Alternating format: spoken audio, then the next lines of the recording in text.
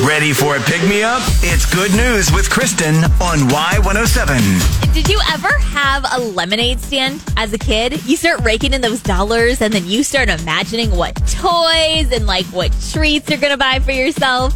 One kindergartner, May-Kay, this past summer, he cleaned up at his lemonade stand. He had a very successful one. He made a decent amount of money. And when his mom asked what he wanted to do with the money, he didn't pick something for himself. He told her he wanted to do something really fun with his kindergarten class. He wanted to buy them all pumpkins for Halloween. So his mother called the school. With the help of the principal and May-Kay's teacher, they actually coordinated a field trip to a local pumpkin patch for the whole kindergarten class.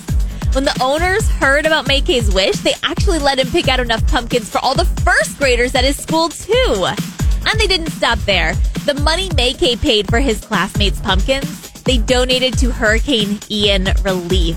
The kindergartners had such a great time, all because one of their classmates decided it would be more fun to spend his money on the group rather than himself. Good News with Kristen. Catch every episode on demand now under podcast at Y107.com, on the Y107 app, and subscribe where you get your podcast.